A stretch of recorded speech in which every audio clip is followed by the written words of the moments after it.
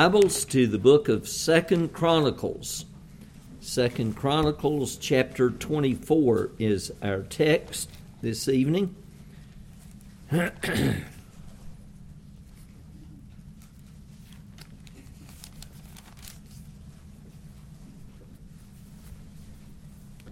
Second Chronicles chapter 24. Please give careful attention now to the reading of God's very word. Joash was 7 years old when he began to reign, and he reigned 40 years in Jerusalem. His mother's name was Zebiah of Beersheba. And Joash did what was right in the eyes of the Lord all the days of Jehoiada the priest. Jehoiada got for him 2 wives, and he had sons and daughters. After this, Joash decided to restore the house of the Lord. And he gathered the priests and the Levites and said to them, "Go out to the cities of Judah and gather from all Israel money to repair the house of your God from year to year, and see that you act quickly." But the Levites did not act quickly.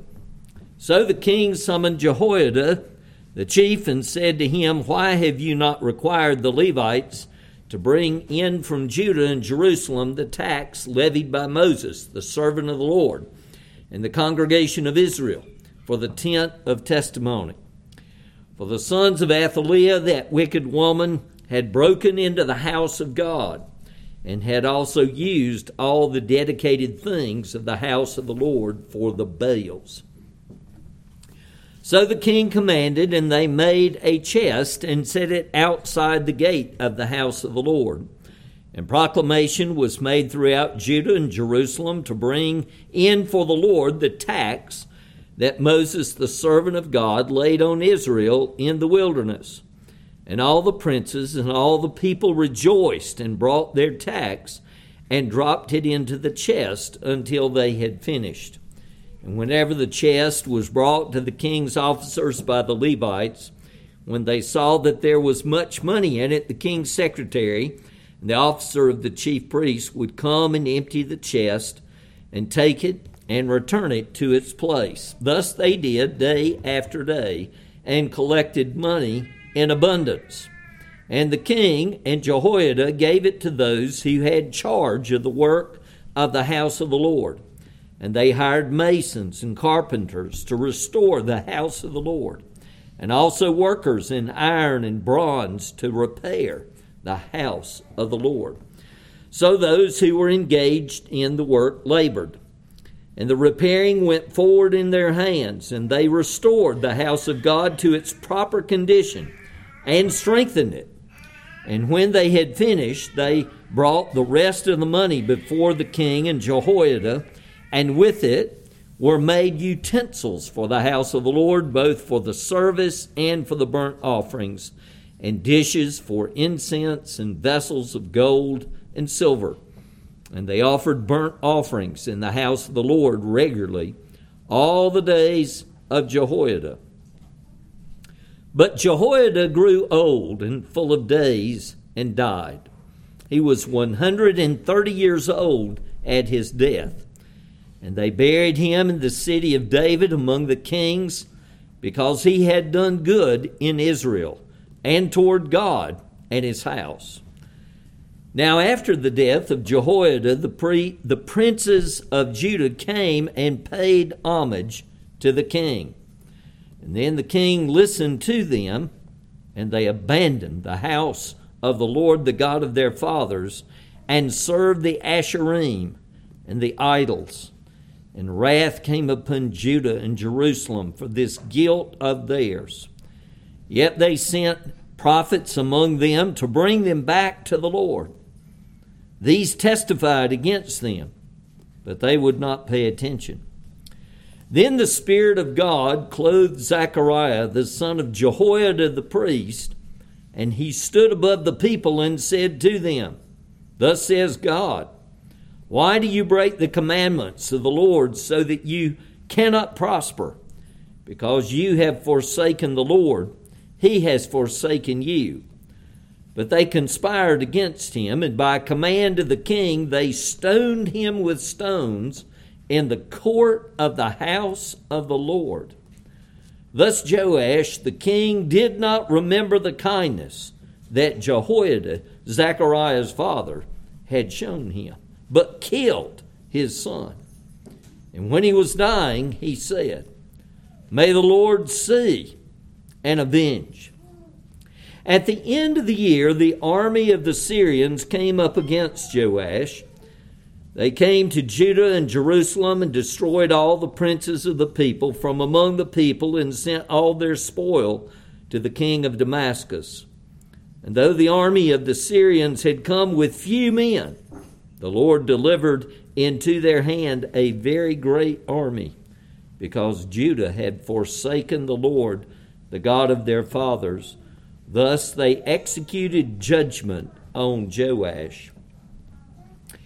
When they had departed from him, leaving him severely wounded, his servants conspired against him because of the blood of the son of Jehoiada the priest, and killed him on his bed. So he died, and they buried him in the city of David, but they did not bury him in the tombs of the kings. Those who conspired against him were Zabad the son of Shimeath the Ammonite, and Jehozabad the son of Shimrith the Moabite. Accounts of his sons and of the many oracles against him and of the rebuilding of the house of God are written in the story of the book of the Kings. And Amaziah his son reigned in his place. Thus ends the reading of God's very word. Let's pray. Father, at the close of this beautiful, very busy Lord's Day, we thank you for the joy to be gathered together again, to sing your praise and to rejoice in your kindness and mercy to us, to lay ourselves at your feet, to come and present ourselves in assembly to you, the true and the living God. And Lord, as we close this day, Lord, as we think of the beginning of this new week, we ask that you would give us a lively faith in you, Lord Jesus, that you would revive us, that you would give us a renewed love for you, Lord Jesus, that would burn in our hearts all through this week.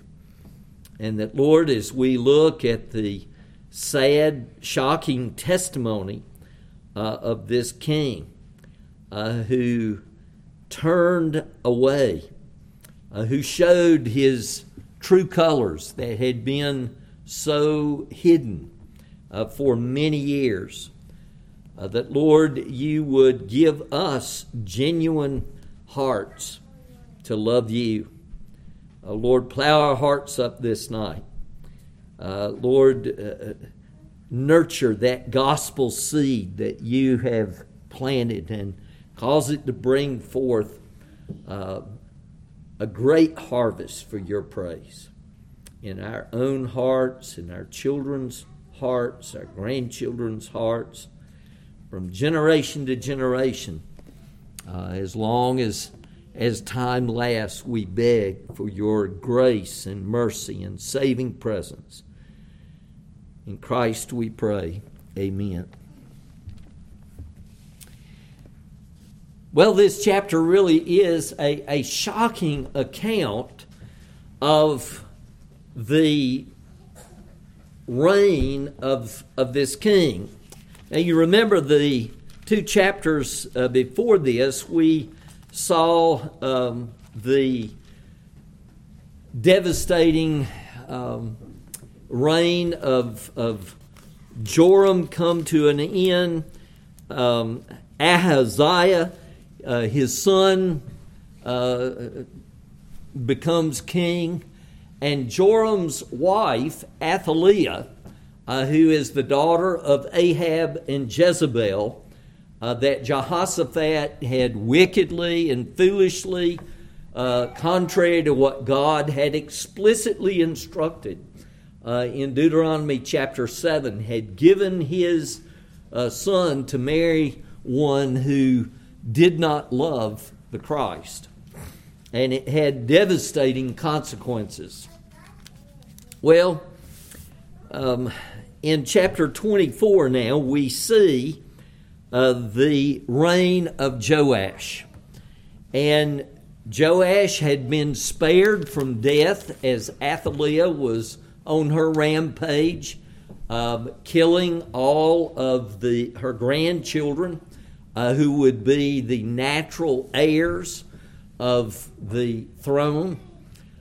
She is desirous that she reign, and the speculation is that she desired that the control of Judah would return under the kings of Israel. That is not spelled out, but whatever her end game was, it was a horrifying thing. But one of Ahaziah's sisters, Jehoshabeath, who was married to a fellow by the name of Jehoiada, the priest, sees this slaughter taking place and spares this little baby boy. He is kept for 6 years. He's about 1 year old when this takes place, and for 6 years he is sheltered, protected, kept in secret there in the temple complex by Jehoshabeath and Jehoiada. And he had been proclaimed king. Athaliah is executed, and so that's where we pick up our account now in verse 1. Joash was 7 years old when he began to reign, and he reigned 40 years in Jerusalem. His mother's name was Zabiah of Beersheba, and Joash did what was right in the eyes of the Lord all the days of Jehoiada the priest. Jehoiada was a godly man, and as long as this godly man was alive, the influence of his love for the Christ, by and large, kept Joash in check. It was such an influence that he obviously is even going beyond Jehoiada's express directions at the beginning in regard to the restoration of the temple. And one of the things that this impresses upon us is that mere outward works do not always tell the tale. In time, they will be shown to either be inconsistent, just artificial fruit, or indeed a genuine indication of a heart that is right with the living God, that has saving union with Messiah. And this fruit indeed is a genuine expression that is consistent and overall growing in the Lord. Well, in verses 4 through 14, we see the refurbishment of the temple. And this tax that was referred to here, the head tax, had been neglected. The temple was in disrepair because the prophets of Baal had ransacked the temple during Athaliah's reign, this passage tells us, and had plundered all of the resources of the temple and the vessels that had been used for the worship of the true and the living God. And so Joash leads the charge in seeing this restored and put right. It is a reminder to us that just because good seeming outward things are done doesn't necessarily mean all is well. For example, turn with me to Matthew chapter 7, and here we have another example to us of outward things that are being done, but they are artificial fruit and not indicative of a converted heart. And they are not long-standing, and they're not focused on the heart and the life being devoted to the living God, but have merely to do with outward acts of religion.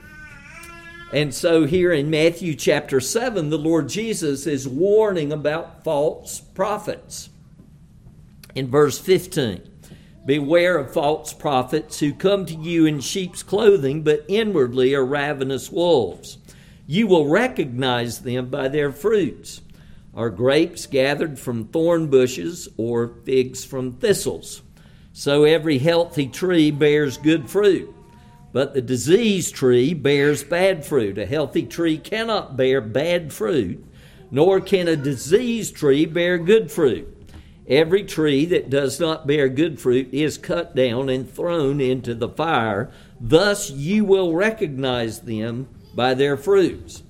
And while this is true in general, Jesus is applying this truth that people's heart condition will evidence itself to the whole matter of teachers. And so verse 21, he goes on, not everyone who says to me, Lord, Lord, will enter the kingdom of heaven, but the one who does the will of my Father who is in heaven. On that day, many will say to me, Lord, Lord, did we not prophesy in your name, and cast out demons in your name, and do many mighty works in your name? And then I will declare to them, I never knew you. Depart from me, you workers of lawlessness.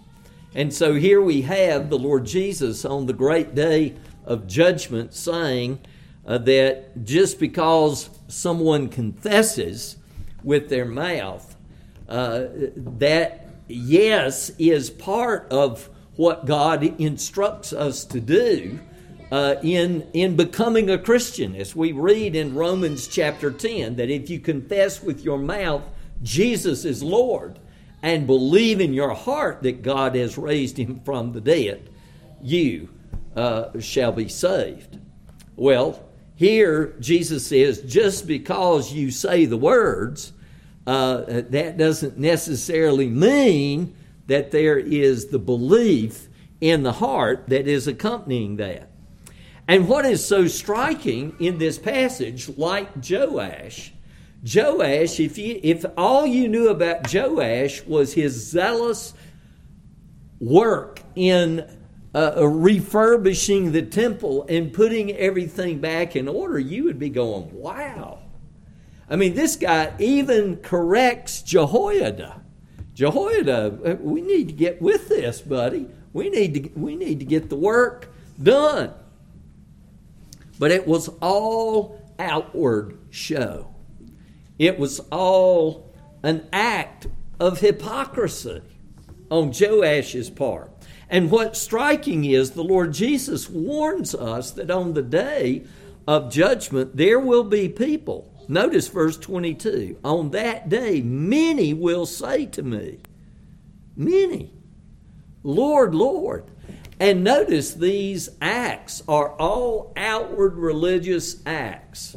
And I want you to think in the history of God's people, in the New Testament, we had a fellow by the name of Judas Iscariot. And when Jesus tells the disciples, before the rooster crows, one of you is going to betray me. What do the disciples do? They don't immediately all turn their eyes down the table to Judas and go, he's the one. Why? Well, because Judas had participated in all of these outward things. He had prophesied. He had spoken the word of the gospel along with these other apostles when they would go out being sent by the Lord Jesus. He had been present and had participated in casting out demons in the name of the Lord Jesus Christ. There were miracles that were performed by the apostles in the name of the Lord Jesus Christ. All of those very startling outward acts of religion. And yet the Lord Jesus says that on that day, in verse 23, and then I will declare to them, I never knew you. Depart from me, you workers of lawlessness. Now, there are things that we need to take to heart about this. It's a good thing for us to pray. It's a good thing for us to read our Bibles.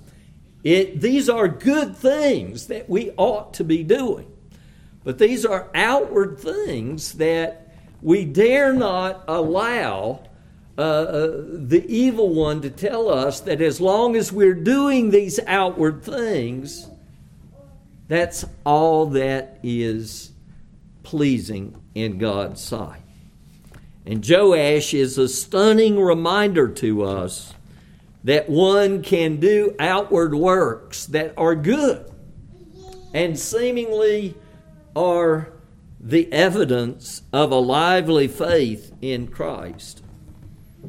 But as we see in this passage, Joash, as long as Jehoiada was alive, he did what was right in the sight of the Lord. Well, in verse 15 of 2 Chronicles, we read, But Jehoiada grew old and full of days and died. He was 130 years old at his death, and they buried him in the city of David among the kings, because he had done good in Israel and toward God and his house. Now, this man was old when he died. He had served as a priest all of those years, beginning after his apprenticeship at the age most likely of around 30.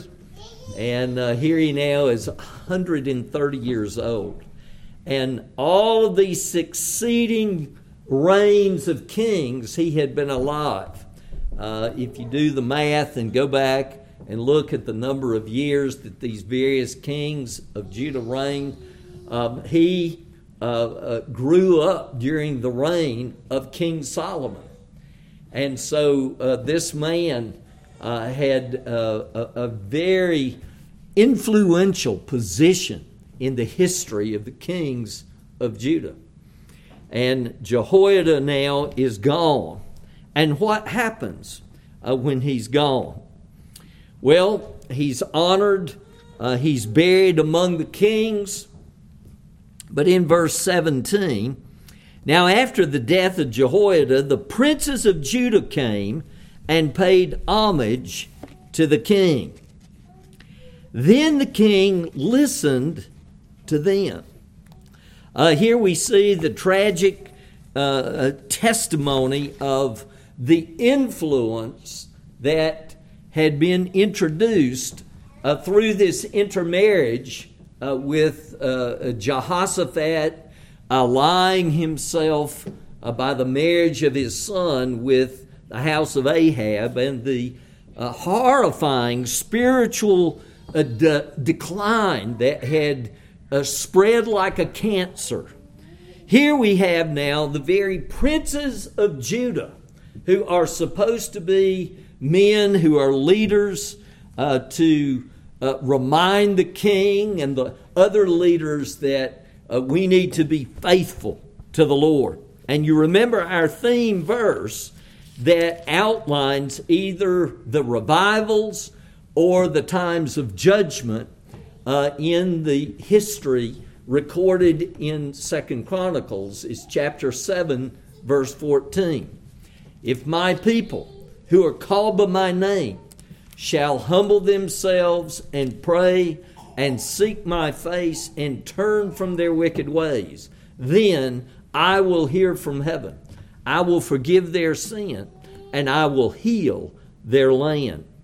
And so here we see that the very men who are supposed to be the first line of defense, if you will, calling the king to repent if he does wickedness, are coming to the king to encourage him to turn away from the true and the living God. And I love the way Matthew Henry responded or commented on this.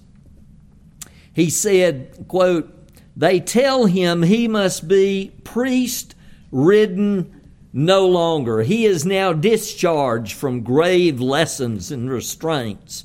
He may do as he pleases." And would you think it, the princes of Judah were the men that were so industrious to debauch him. His father and grandfather were corrupted by the house of Ahab, from whom no better could be expected. But the princes of Judah should be seducers to their king was very sad. But those that incline to the counsels of the ungodly will never want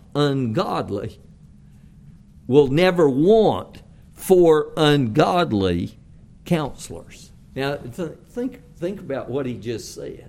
In other words, and this is something we need to really take to heart, and particularly you young people and children. I want you to take note of this, that Joash, he had tolerated men and he listened to men and gave his ear to men that he liked to hear. And the Proverbs talk about that the wounds of a friend are faithful, but the kisses of an enemy, they're deceitful. And so you need to be careful. Don't surround yourself with people like Solomon did. You remember Solomon's son, Rehoboam? When Solomon was gone, Solomon had godly advisors. But when Solomon died, what did Rehoboam do? He surrounded himself with young men who didn't have a love for the Christ. And so here we see now Joash. He's listening to these men who are encouraging him to turn away from the Christ. Then the king listened to them, and they abandoned the house of the Lord, the God of their fathers, and served the Asherim and the idols.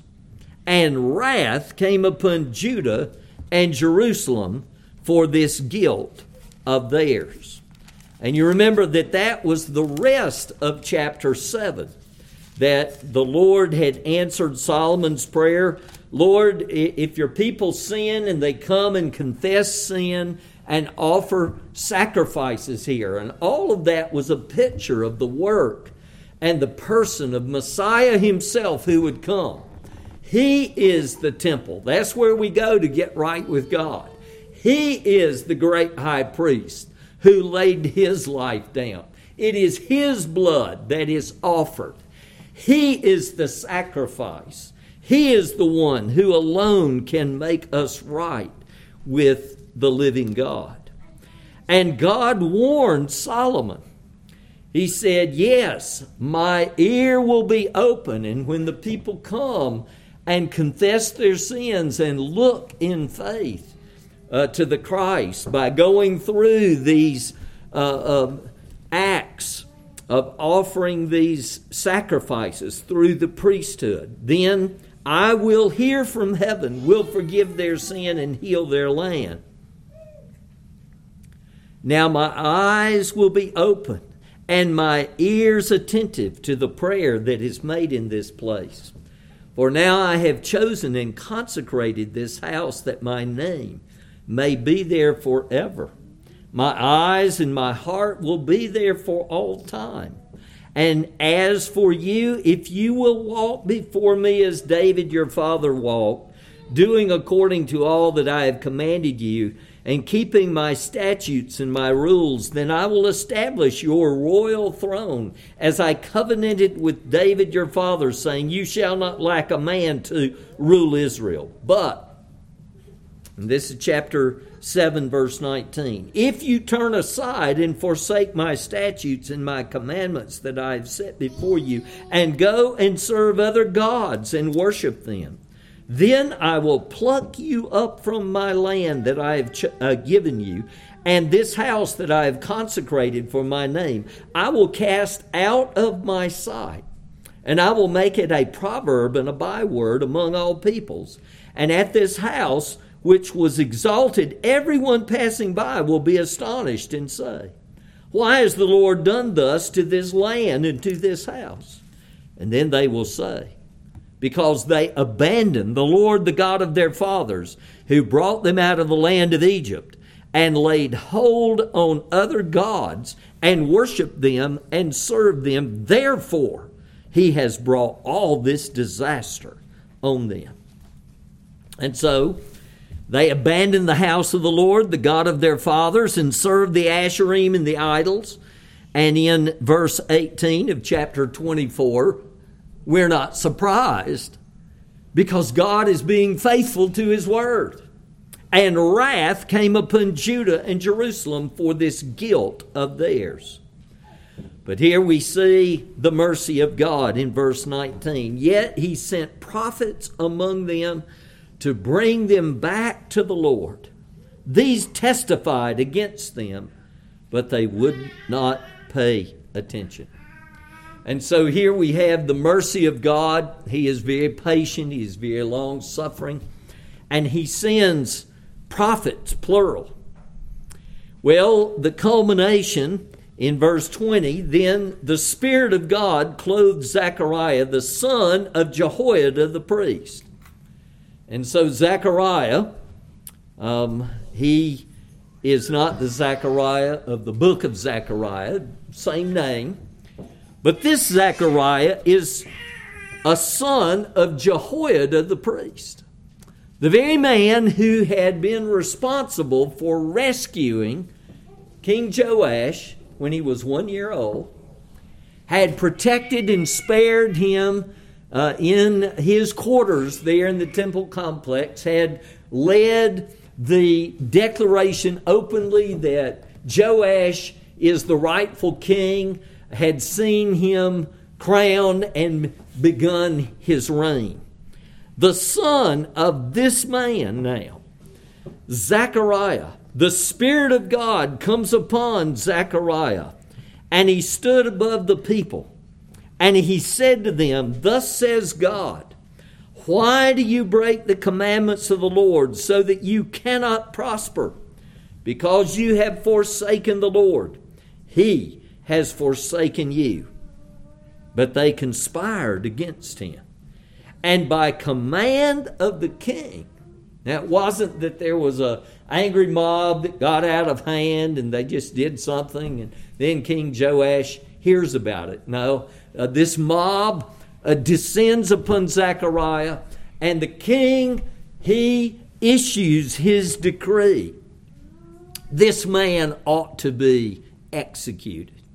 By the command of the king, they stoned him with stones in the court of the house of the Lord. Just an act of wickedness. Here this king, whose very life had been spared by Jehoiada, now turns and orders the execution of Jehoiada's son because he doesn't like the truth. He will not tolerate having this man publicly calling him to repent. Thus Joash the king did not remember the kindness that Jehoiada, Zechariah's father, had shown him, but killed his son. And when he was dying, he said, "May the Lord see and avenge."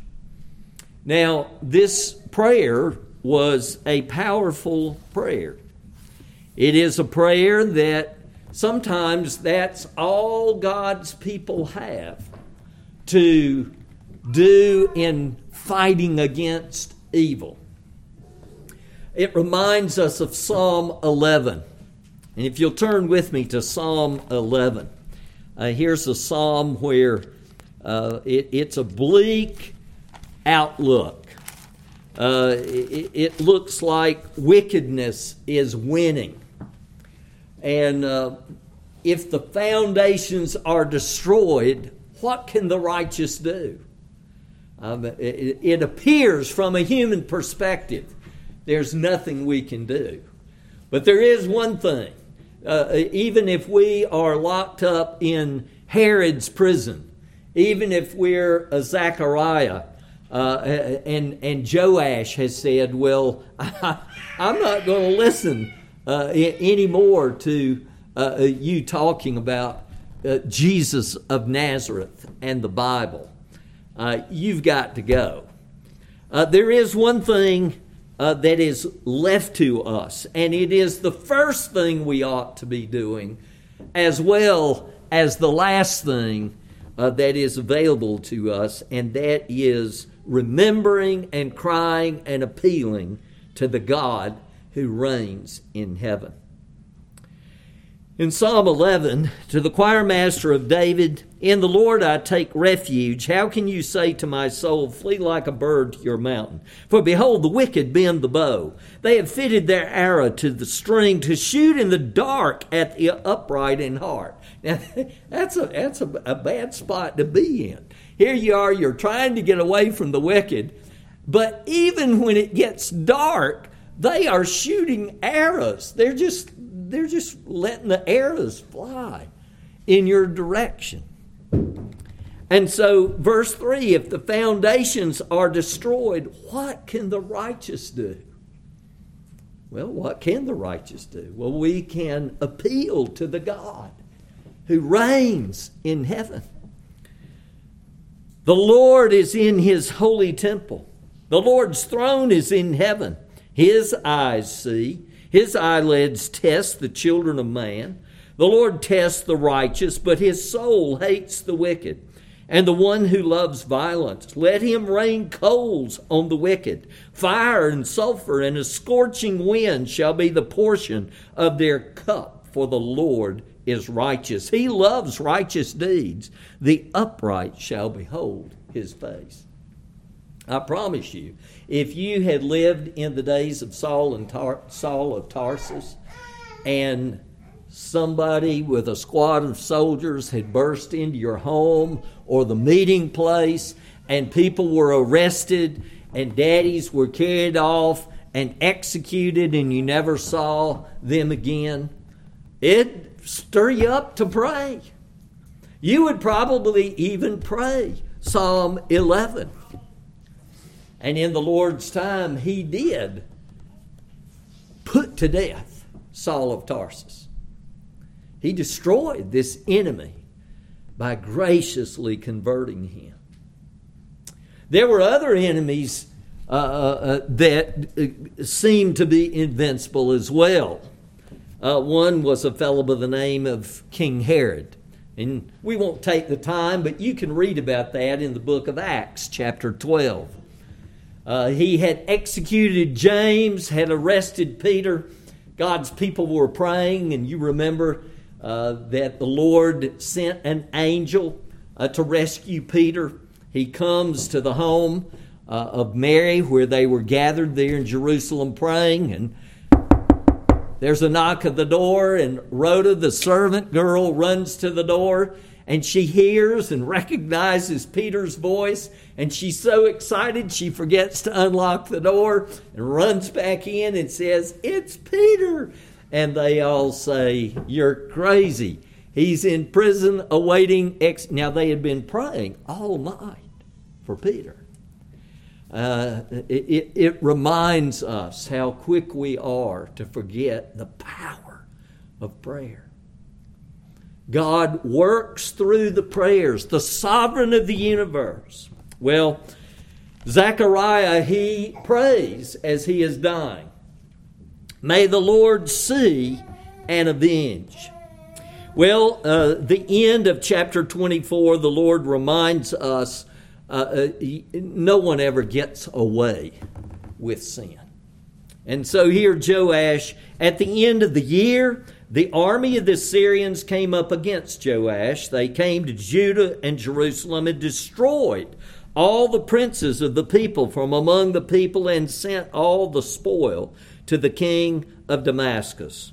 Though the army of the Syrians had come with few men, the Lord delivered into their hand a very great army, just like the Lord had warned in Deuteronomy chapter 28 and Leviticus chapter 26, spelling out the blessings and the judgments.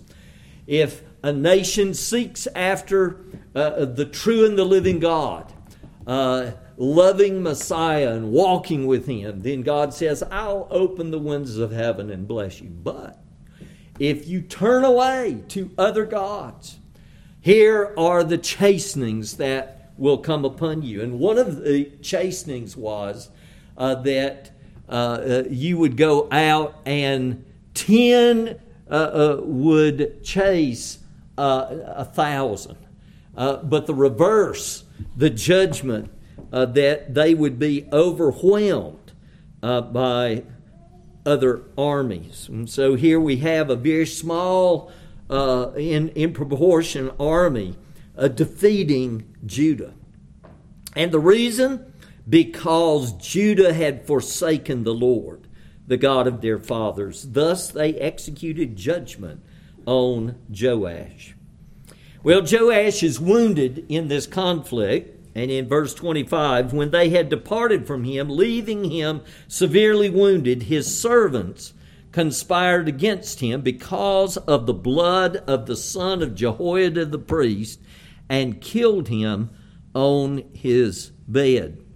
Now the Hebrew, it's literally the sons of Jehoiada, and we don't know any of the other details, but perhaps it wasn't just Zechariah that was executed. But we go on. So he died, and they buried him in the city of David, but they did not bury him in the tombs of the kings. Jehoiada, he was buried in the tombs of the kings. This man who was a king, but who was such a wicked man, he was not buried in the tombs of the kings. And those who conspired against him, and it lists those, we'll talk more about that soon. Verse 27, accounts of his sons and of the many oracles against him and of the rebuilding of the house of God are written in the story of the book of the Kings. But Amaziah, his son, reigned in his place. So that's the sad testimony of this fellow Joash. So what do we need to learn from this? Well, first of all, we're reminded that we cannot see people's hearts. You can't see my heart, I can't see yours. And what appears may not, in fact, be real. But God knows. We can never fool Him.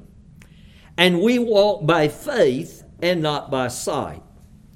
We live by faith, doing the best that we can. Who we marry, who we vote for, we seek to apply God's standard, His Word, the Bible, to all of the situations of life around us. Who we work with, who we are partners with in business. All of these things we do the best we can. And sometimes we are fooled. But God sees the heart. He is never fooled. Another thing is reformation may be outward. And if it is just outward, it will be very temporary. And that's true in individuals, it's true in families, it's true in congregations, it's true in nations. But God sees, and in His time, all will be brought to light. Joash walked outwardly in faithfulness as long as Jehoiada was alive, but as soon as he died, he gave his heart and mind to those who would lead him away from the Christ, to false gods who cannot save but only deliver him to death.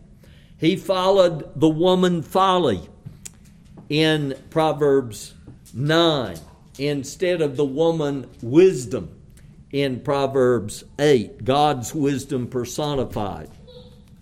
Young people, make use of the means of grace, but never rest upon just going through outward motions. Yes, read your Bible, gather with God's people to worship, honor the Lord's Day each Sunday, seek His face. But what will you be and do when you leave the nest? What will you be and do when your Jehoiadas are gone? Will you continue to confess Christ? Oh, how I pray that indeed this very night you will give yourself unreservedly to the Lord Jesus, and you will purpose as Daniel and his young friends did in your heart that you will serve the Lord. But see the fickleness of the human heart.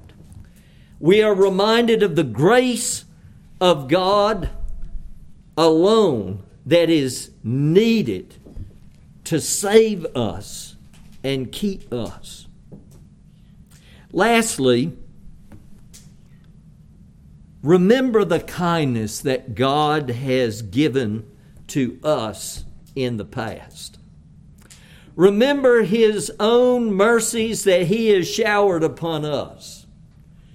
Even mercies that are given to your parents. And if you are betrayed, remember that yet God reigns. No one gets away with sin. Just ask Joash or Judas or Balaam or any of these wicked kings.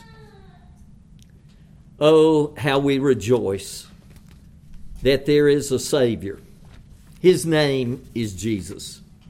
And He has the power to keep us and to keep us from being a Joash. Amen.